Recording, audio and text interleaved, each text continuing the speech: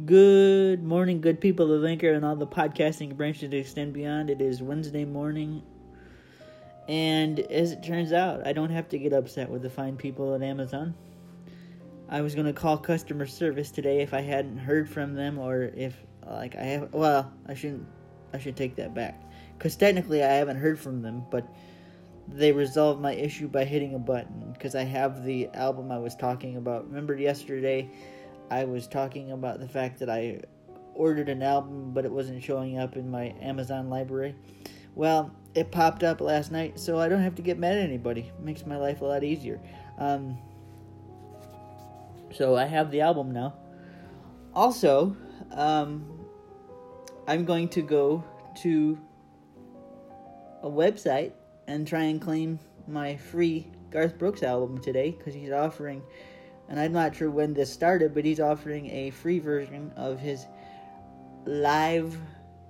triple live album, which is a album that celebrates his recent tour, and it's going to be a limited time thing, so I'm going to try to claim it as soon as I can, probably this afternoon, and see if I can get my hands on it. So that's what's going on today. I'm going to try to get some more free music, because, any free music is good music, right? So, especially if it's Garth. How can you go wrong with Garth Brooks? Especially Garth Brooks live. I mean, come on. The exclusivity, awesomeness of this particular album is that if you get it this way, it's two mixes. You can kind of choose where you sit in the crowd. You can either sit in the front row,